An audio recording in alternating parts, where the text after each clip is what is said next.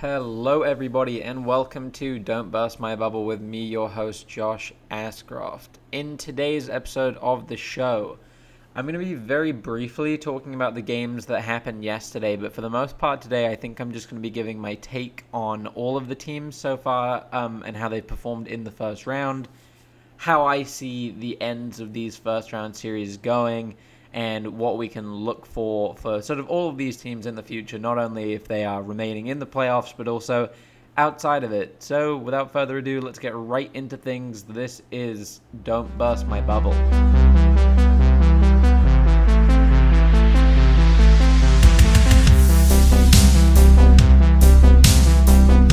Okay, so to kick things off, for today's games, nothing too much to worry about in terms of injuries, other than the biggest thing to note is obviously that ankle injury that Luka Doncic suffered in the game on Friday night against the Clippers. As of right now, he is listed as questionable for this game against the Clippers, with coach Rick Carlisle stating that it will likely be a game-time decision. It appeared to be a very minor ankle sprain, with Luka being able to walk on it. He hasn't done any practice since that game. He has done exercises for it, stretching, that sort of thing. Luka will definitely want to play in the game, but the Mavericks sort of have to decide whether it's worth him risking aggravating that injury more when he's their franchise cornerpiece moving forward.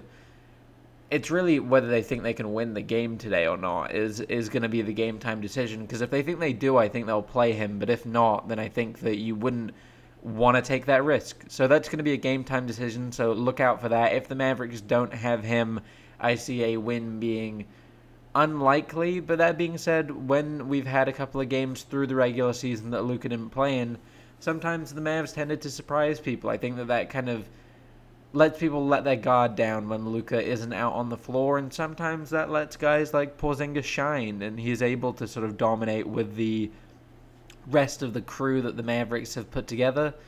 So we'll see on that one. Hopefully he's playing, though, because that'll make for another really entertaining game in that series. So to briefly talk about the games that happened yesterday, the Bucks beat the Magic, no surprise there, 121-107. The Bucks are looking better. Giannis rounding into form nicely. Continues to have great performances. For Pacers Heat, the Heat go up 3-0. I think it's looking more and more likely that that's just going to be a sweep, which is strange because all of these games have actually been really competitive between Miami and Indiana. It just so happens that I think Miami closed the games better. I think that they have better guys for those last few minutes of games. I feel more confident giving the ball to Jimmy Butler in the last 2 minutes of any of those games than I would with any of the guys on the Indiana roster, despite the definite talent they have there. So likely the Heat will go on to sweep.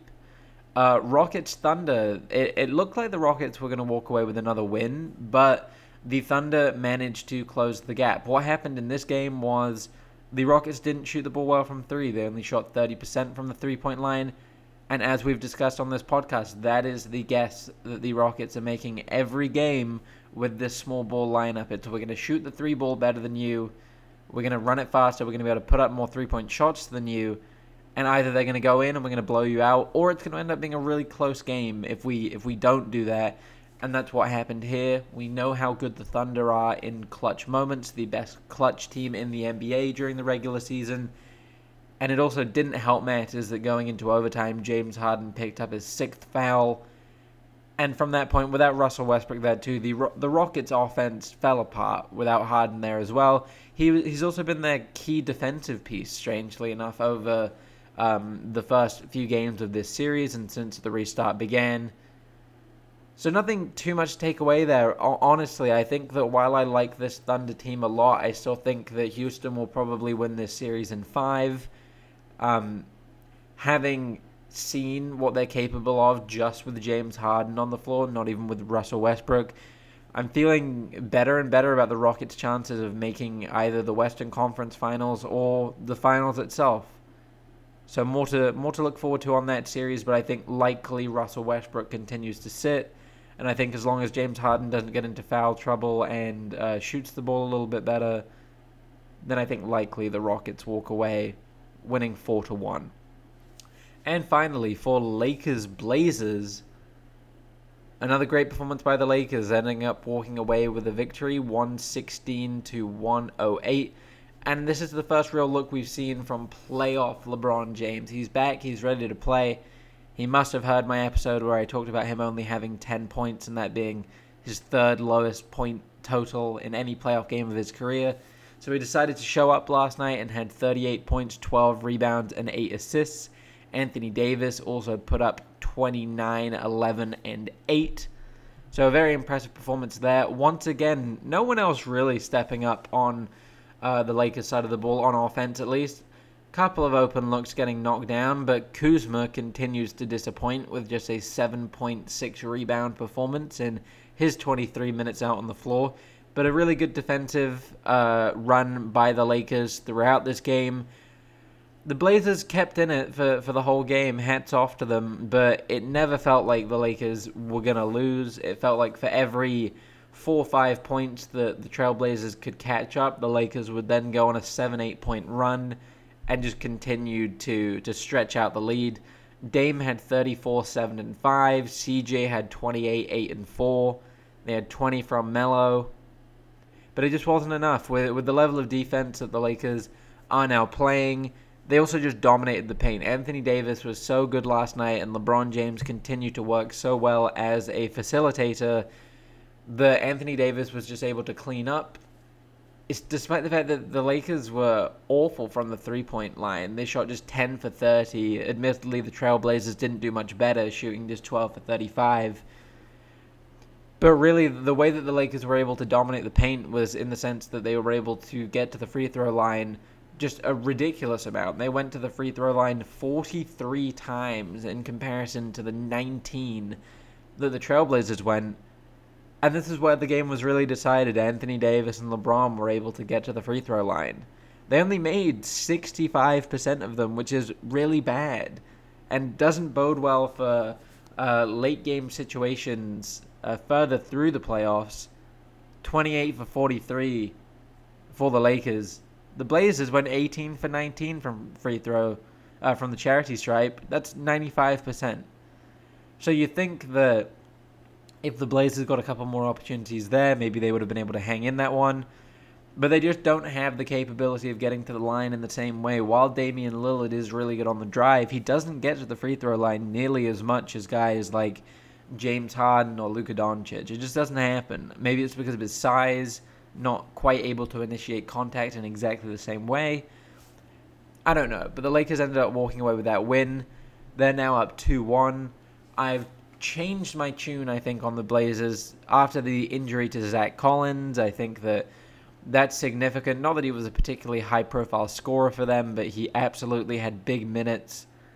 The Blazers just don't have what it takes on defense right now. If LeBron is going to continue to show up like this, Anthony Davis really has no match on the Blazers. There's no one to really defend him efficiently. I think the Lakers will likely win in 6 now. I think it's going to be 4-2 Lakers.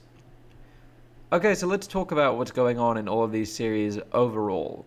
So we'll start with Magic Bucks. Despite the fact that the Magic got off to that tremendous 1-0 lead, the Bucks now sit 2-1. Not much more to talk about on this series. The Magic were lucky to get away with a win. The Bucks, it looked like for that loss that the Bucks took, it was a lot of trying out different rotations. Mike Budenholzer not being totally happy with everything that was going on the court. Didn't look like they were taking it, not even seriously, but it was like it was just like they didn't know what was going on yet. It looked like they were still figuring themselves out, which is strange for a team that had such a solid identity through the regular season, but looks like they found that identity again now. Miami leading 3-0, as I said. I think they're likely going to sweep.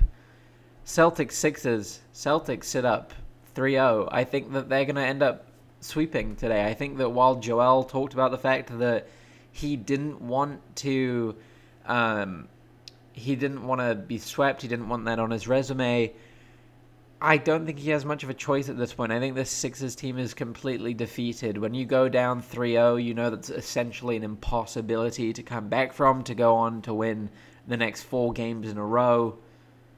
against a Celtics team that's just better than them. They're more talented, especially without Ben Simmons on the floor, no one to guard their good wing players efficiently. I think the Celtics walk away with the sweep today, and I think by next week, Brett Brown is fired, and we're going to start hearing trade rumors circulating for the likes of Al Horford, Tobias Harris, and Joel and Ben Simmons. So very intriguing to see what's going to happen to the 76ers this offseason. But I think likely the Celtics complete the sweep today. Raptors-Nets. Raptors up 3-0. They're the better team. They look fantastic. Great defensive performances. The Nets have put up really good fights, and I think that they have a really plucky young group of guys to go along with all their veteran players who didn't play in the bubble. Joe Harris, of course, left. Raptors in 4. They're going to walk away with that sweep today also. Nuggets-Jazz. Curiously enough, the Jazz up 2-1 at this point. So really, this is a must-win game for the Nuggets. We know how unlikely it is and how few times it's happened in NBA history for a team to come back when they're down 3-1. So both teams are going to be coming out of the gates absolutely flying, I think, in this game. The Jazz know that if they can get the Nuggets into a 3-1 position, they've got a massively good chance of managing to win the series, which would be really impressive for the Jazz against a Nuggets team that definitely has more talent than them when they don't have Bogdanovic with the Jazz right now. This is a must-win for the Nuggets. You're going to have to see Michael Porter Jr. step it up on both ends of the floor. Jamal Murray can't afford to be inconsistent in this game. He's going to have to step it up.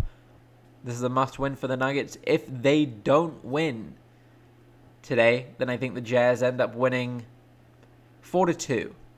I think the Nuggets would still get another game back, but I think the Jazz would end up winning 4-2.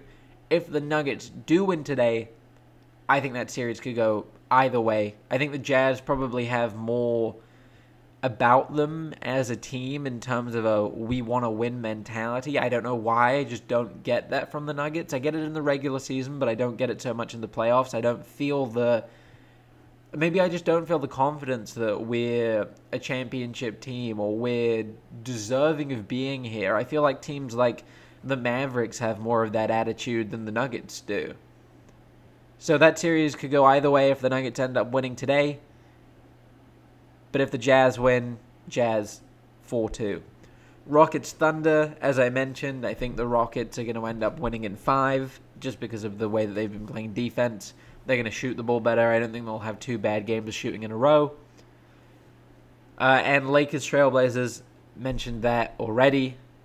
So an interesting position that we find ourselves in. I think that likely, the Nets get kicked out, but the Nets are in a great position for next year. They have a great group of young guys who have proven that they can hang in the playoffs. They can't necessarily close or win a game, but they can put up decent performances. It's good experience for guys like Karis LeVert, Jarrett Allen. And then you've got a great group to put around them. You've got Joe Harris, you've got Kevin Durant, Kyrie Irving, Spencer Dinwiddie, DeAndre Jordan. The Nets are going to be real contenders in the East next year. Really excited to see that happen. As I mentioned, the 76ers, very interesting things are going to happen there. The Mavericks are really an interesting position for the offseason. They've got plenty of cap space, and while much of that, I imagine, will be being saved for the potential to sign Giannis next year, the Mavericks are really one sign away, in my opinion, from being real contenders. And I don't know who that is yet. I think that it would be great for them to have another guy sort of the size of Luka, maybe a little bit bigger, to play on the wing position. It needs to be someone who continues to stretch the floor because obviously the three-point shot is so important to them. But a small forward with great defense is really what the Mavericks need in order to be true contenders. So we'll see if they're able to pick that up in the offseason or whether they'll just stick with this group until the better free agency period of 2021. I think the Mavericks also need another playmaker to come off the bench for when Luka isn't on the floor. And I think that if they could pull it off, I actually think that Fred VanVleet would be a great pickup for the Mavs, and I think that he would fit into their system incredibly well. And I think that you could play him as the sixth man. I don't think he necessarily has to start. I think that he could just be a perennial sixth man of the year candidate if you put him on their Mavs team. I like that look for them personally. I think that would be great. For the Magic, I won't lie, there's not a lot going to be happening for the Magic in the offseason. They're going to try and continue to develop their young talent, but obviously that's difficult now that Jonathan Isaac tore that ACL. You've got Markelle Fultz, who continues to be a work in progress there. Not likely they're going to have any big free agency signings. I guess they need to figure out what they're doing with Aaron Gordon, because really he's not worthwhile to keep around at this point. Invest in Vucevic, I guess. He's a really good talent. I think go ahead with him. The Pacers in another interesting position. What do they do with Victor Oladipo? Is he worth trying to trade away? Do you want to sign him to an extension and then trade him? I don't know. It's strange for them. They're not going to have big free agents signing in Indiana. Not the biggest of the big anyway. Malcolm Brogdon is still such a nice piece for them. Domantas Sabonis and Miles Turner. Maybe you need to make a decision at that point. At some point anyway, which one of those guys you want to continue with. Remains to be seen. We've got a fun day of basketball coming up today, though. Can't wait to watch Celtics Sixers. Where the Celtics likely go away with the sweep. I'm mostly just looking forward to that because I want to see the 76ers blow up what's going on right now and actually do something interesting with the roster. Clippers Mavericks, if Luka isn't playing, as I mentioned, it's the opportunity for the Clippers to go up 3-1, and I think likely they will do that. They'll go for blood. Then after that, Raptors Nets, Nuggets Jazz. Nuggets Jazz probably going to be much more interesting. It's a decent game to have on later in the evening, but we probably get the best two games of the day coming up first. So recommend you tune into those. I will be back tomorrow, of course, with everything you need to know about yesterday's games. We likely will have a couple of first-round series wrapped up by that point. At least two, in my thoughts. Likely Celtics and Raptors will be getting ready to face each other in round 2 at that point. So that's really exciting. We'll be talking about the games that are happening tomorrow, as well as all the injuries you need to know about, of course. Thank you so much for listening. I will speak to you tomorrow.